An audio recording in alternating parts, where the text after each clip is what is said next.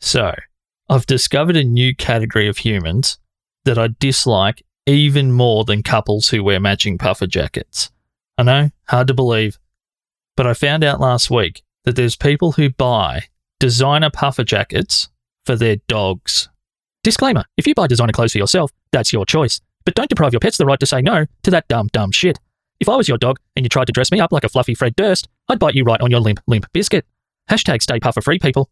Disclaimer 2, unless you're asthmatic, of course.